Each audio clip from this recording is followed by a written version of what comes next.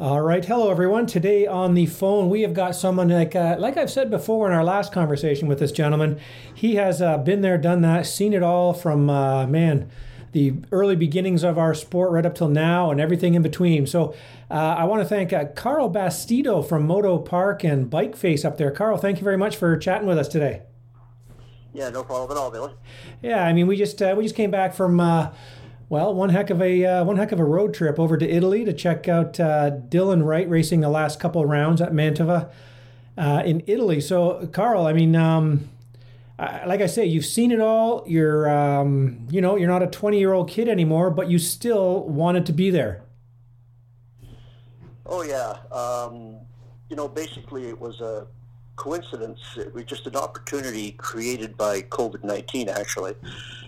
We had the Motocross of Nations, of course, and for the first time that I can remember, there were 7 Grand Prix to run after the Motocross of Nations, which is really very, very unusual. Usually that's the last race of the year, because obviously the riders are fighting for their points World Championship, and then basically they can run the Motocross of Nations. So because of COVID, they did some very different things with the Grand Prix this year, including having 5 races within 2 weeks, which was actually unheard of. But it did give an opportunity. Usually we go to the Nations, and basically it's the last race of the year, and we finish in the top 20, and basically that's the end of it. Everybody goes home. But here they knew they had actually 7 more races to go after the Nations. And Dylan really impressed on the Saturday, especially there getting the 6th fastest lap time and basically looking very strong. So he got some interest from some of the teams over there, including the main Honda. Of course, he rides for Honda Canada GDR Racing here in Canada, so they obviously were paying attention to him. And after the race, there was some talk of maybe he could come and ride some of the last Grand Prix.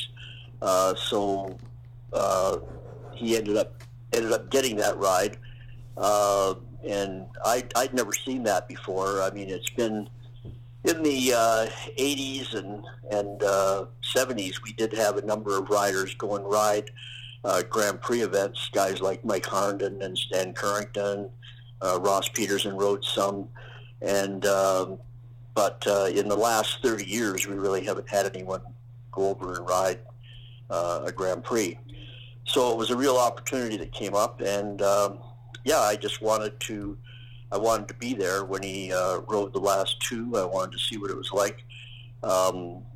You always really enjoy a race more when you know somebody that's in the race, of course. So we had somebody to cheer for. Which was good. And he did extremely well. He did very well in the first 3 that he rode prior to us going there. Finished 9th in overall in one of the races. And then we were coming to Mantova for the last 2. Okay, right now I think I was going to back up a second here, because I think that's an important part that most people kind of miss in how this all came together. Because had this been a normal year, I mean, Dylan would have raced our series, and then we would have done the Motocross of Nations, and then there wouldn't have been any more races. So, I mean, like you said, just the coincidence of it, and I mean, it all just kind of came together that he was actually able to do this. So, I mean, it's just kind of a fact that it's like, oh yeah, there's no way he would have been able to do that otherwise. So it's just pretty wild. Well, it's just amazing, and also it's kind of given me some incentive to look at this whole European thing with regard to Canadian riders. You talk about going to the U.S., of course. That's a great thing for riders to want to go down to the U.S. And ride down there. And that's more Supercross than motocross. I mean, motocross is very important, but the Supercross is such an important thing in the U.S. And Europe has always kind of been there. We've never really thought about raw riders going to Europe. But as you know, they had that 125 two-stroke class on the Saturday and the 250F class on the Saturday, which were more like the top amateurs, you might say. Right. Or I mean, they're obviously pro riders, but not GP riders. And they do a lot in Europe to groom their riders to eventually make it to the GP circuit. And I think that's something that we can look at in Canada. A few years ago, we took some riders to the World Junior. I think I want to do that again next year. I hear that it's in Finland. Okay. And it would be good to take some riders to the World Junior.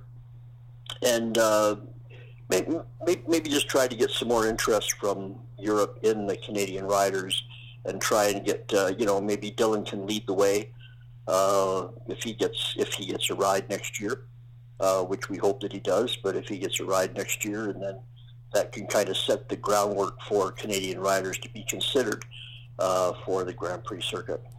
Right. Now, I don't think the question is whether or not he's going to get offers to take a ride, because we obviously will talk about his performance and stuff like that, but it was just, for the other guys that are on rides, Dylan was beating, over half of them, and he definitely deserves a ride, and there were a lot of eyes his way. It's just obviously needs to all be worked out so that he can actually take the ride over at the MXGPs, right?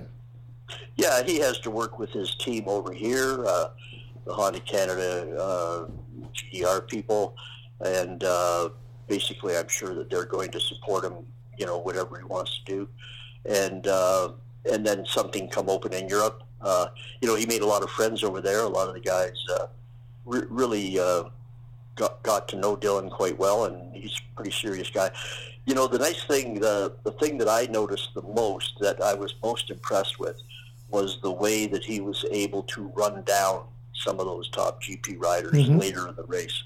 That totally impressed me.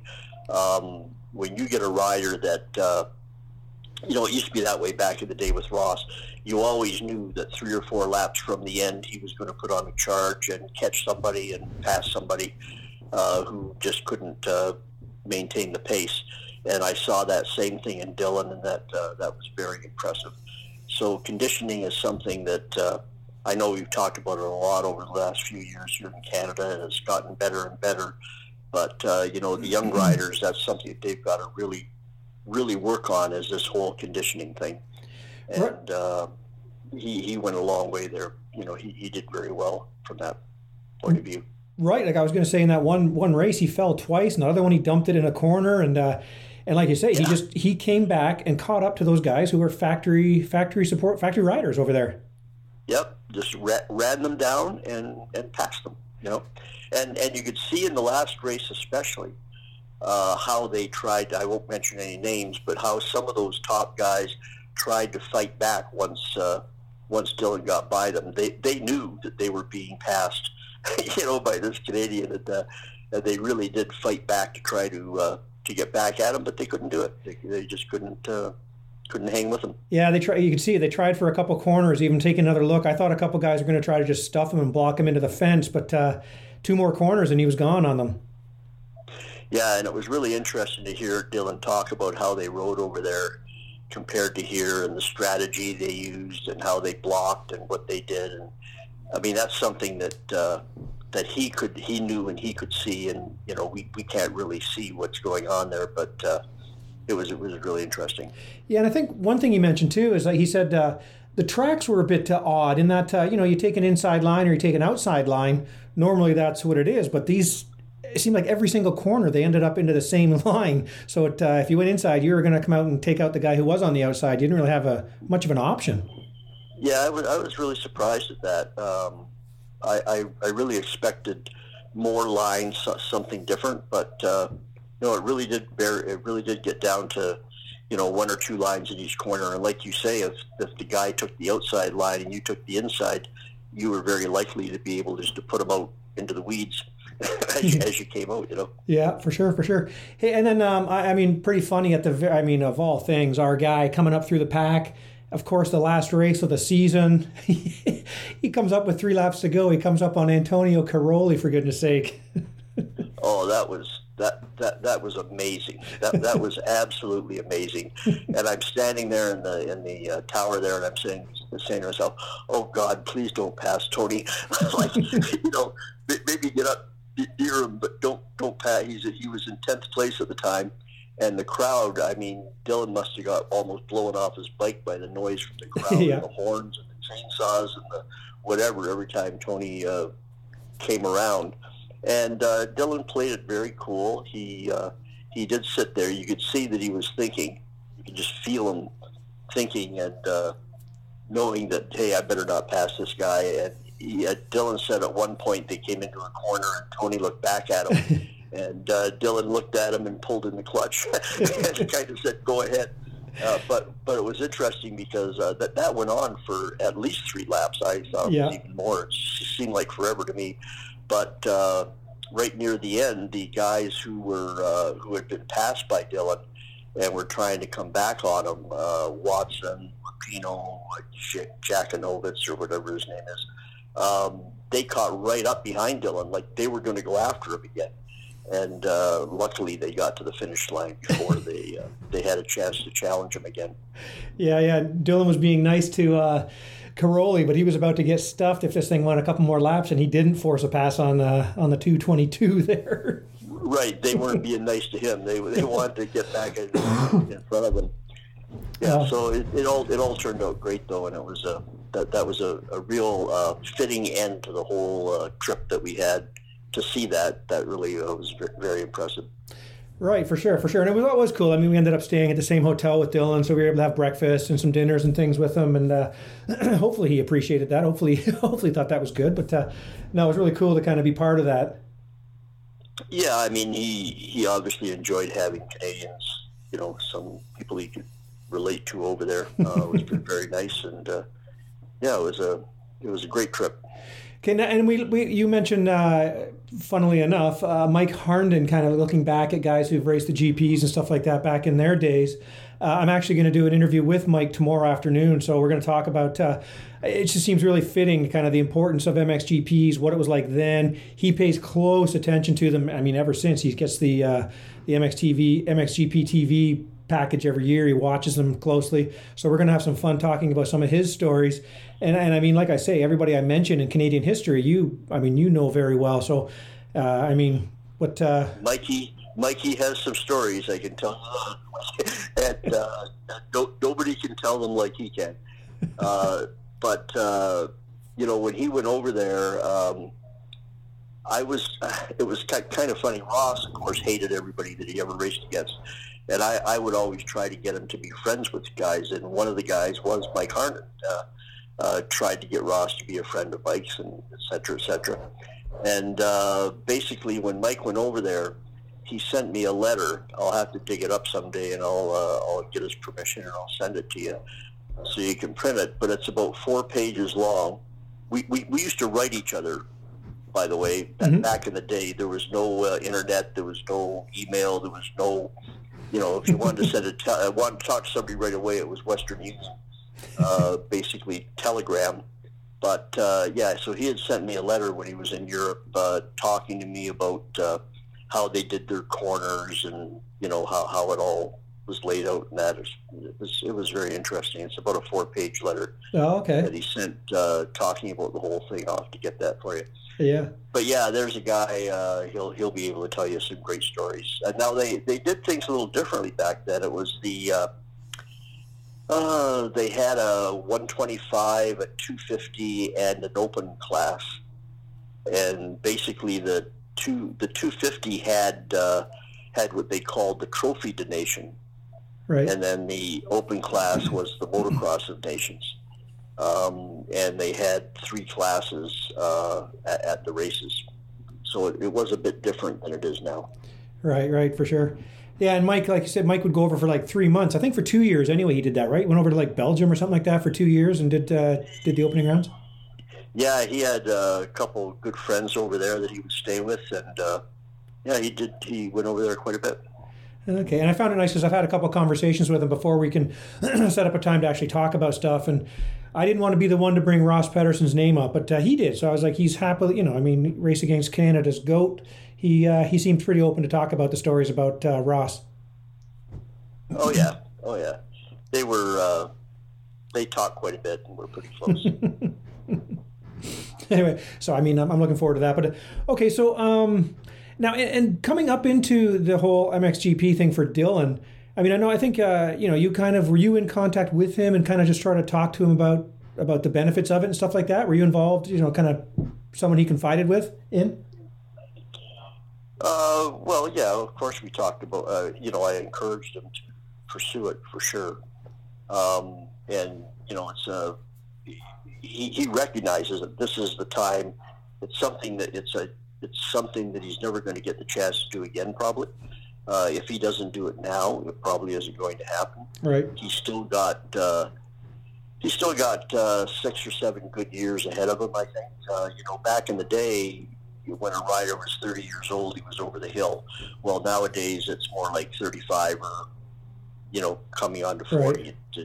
Time has changed. I always tell people, 70 is the new 50. Make sure they understand that. So things have changed. So he's 25, I believe. 24. He turned 24. I made that mistake too. He turned 24. Yeah, he was 23 when we went there, and then he turned 24 when we were there. Good. I thought that, but so yeah, he's got quite a few more years ahead of him, and he's just coming into his peak year. I'd say by the time he's going to keep improving and getting better, and probably until he's about 27, and then it'll kind of level off. So he's got a ways to go, and I think this is an opportunity that he just has to take. And he's been getting some good encouragement from Derek and the team down there at GDR to go ahead and do it, which is very nice. Right, for sure. I thought it was kind of neat too. And at our hotel, the guy next to us, I was like, hey, how come you look so familiar? And he's like, oh, I'm a photographer too. And I'm like, oh yeah.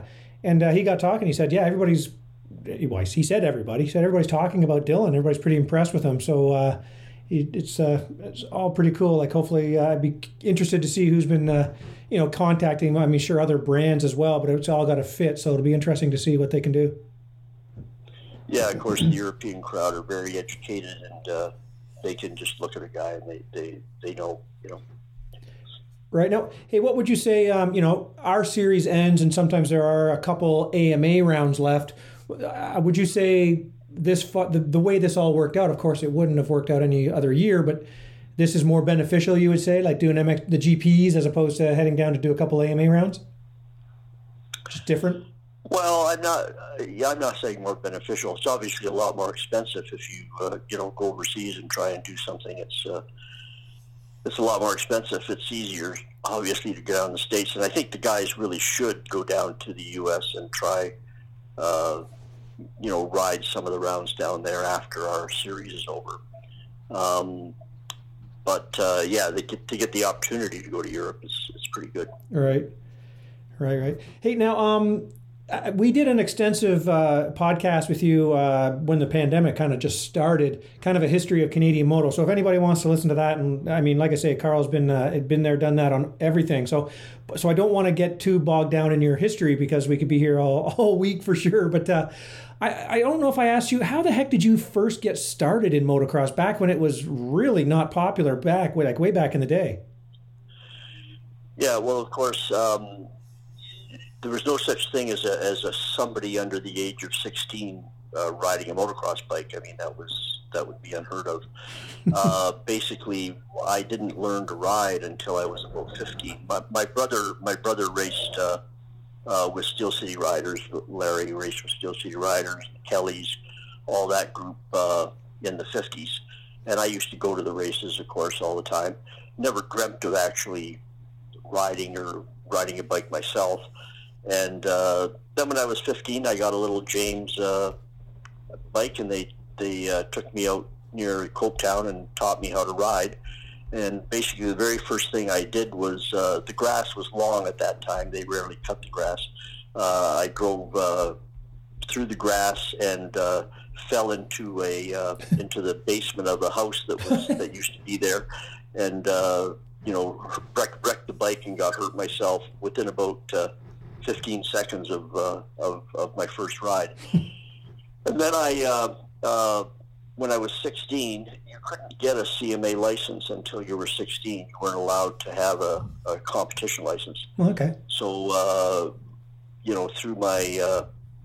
I knew, of course, Marilyn was married to my brother, and she worked for the CMA. And basically, when I turned 16, I got my license, and I rode my first motocross at Copetown on Labor Day. I turned 16 August 4th, and Labor Day was the first race that I went into at Copetown. Yeah, I mean, I my whole life, I grew up with my brother racing. To go to the ice races all the time, and to the motocross races in Hamilton area. Oh, that's amazing. When did you stop riding? Well, I basically, when I got out of high school, I got a job with Ford Motor Company, and of course they had glass fabricating operations in Niagara Falls. And I couldn't even mention the fact that I raced motorcycles. Oh. That would be a complete taboo for them to have me race motorcycles. I was hired there right out of high school as a production control clerk. And basically, I remember I went to a race in Ottawa, and we had a big crash, myself and Ray Bozeman. I came off a jump. We were both riding Triumph Tiger Cubs, and Ray came off and landed on me, and my foot got caught in the rear wheel, and basically I thought I cut my toe off, but actually I just had a big cut in my toe. And they all came over and looked at me, etc., sent me to the hospital, where I got some stitches, and that was the end of that. Well, when I got home, I mean, this was on a Sunday, and we're in Ottawa, and of course I got to be at work on Monday morning at 8 o'clock for sure. So we drive home that night, and I'm in the kitchen making myself a sandwich before I go to bed. And all of a sudden I realized the story that I was going to tell when I went to work the next day, because of course I was limping. I had crutches with this foot. And the story was that I was making myself a sandwich, and the knife fell off the counter and landed on my foot. So that was my story, and I was sticking to it when I got to work at Ford the next day. You know, I couldn't tell them that I was up in Ottawa racing a motorcycle and got injured. But yeah, and then I had my shop in Niagara Falls. I was with Ford for 3 years, and I started my own motorcycle shop in Niagara Falls, and basically had that for a number of years, probably 6 or 7 years, and then met Mike Manley, they were the Honda distributors at the time, and he came down to the Falls. I was a Yamaha dealer with Trevor Dealey, and we got talking, and I guess he was fairly impressed.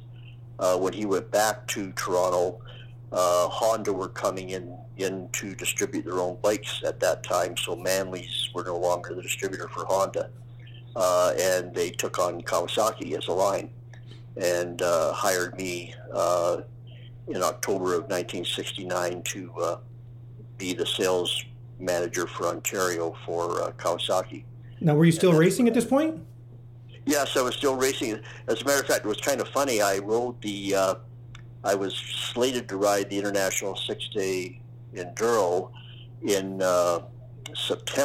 late September of 1969, and I had my Yamaha sponsored by Dealey's, and basically I rode that event, and when I got back, within 1 week I went to Kawasaki and started to work there as a sales manager.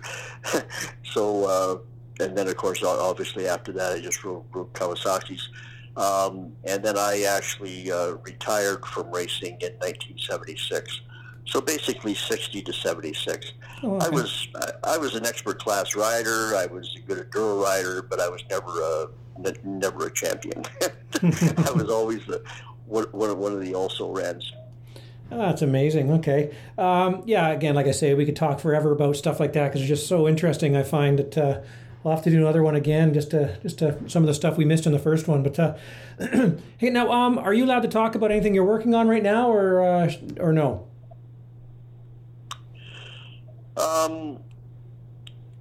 Yeah. No. Okay, that's okay. But I am working on some stuff. I'm trying to do some things more in the amateur vein than the pro rider vein. Trying to do some things for our amateur riders as they're coming up.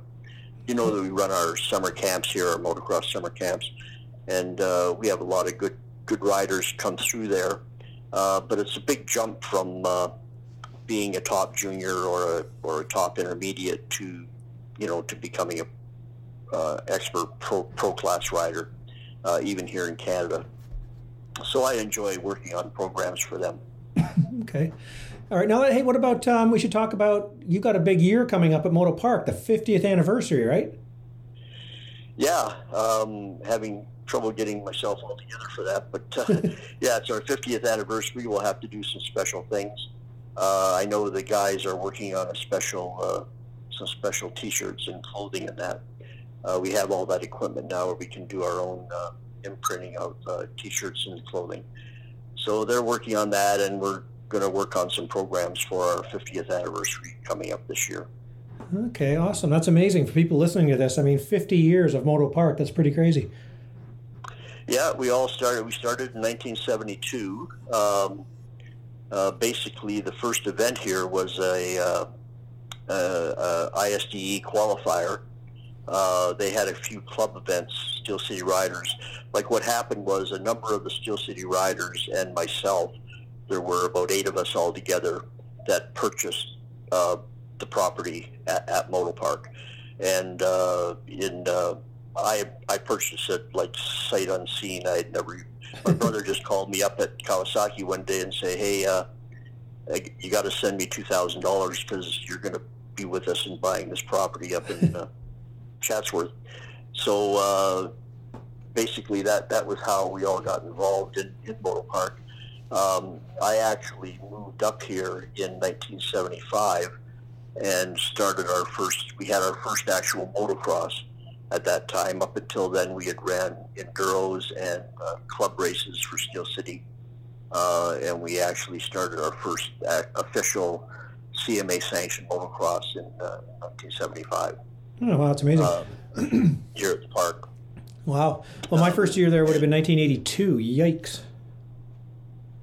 Yeah, it's, well, of course, in 84 we had the World Championship Grand Prix, which was pretty incredible, 84, 85, 86. Right.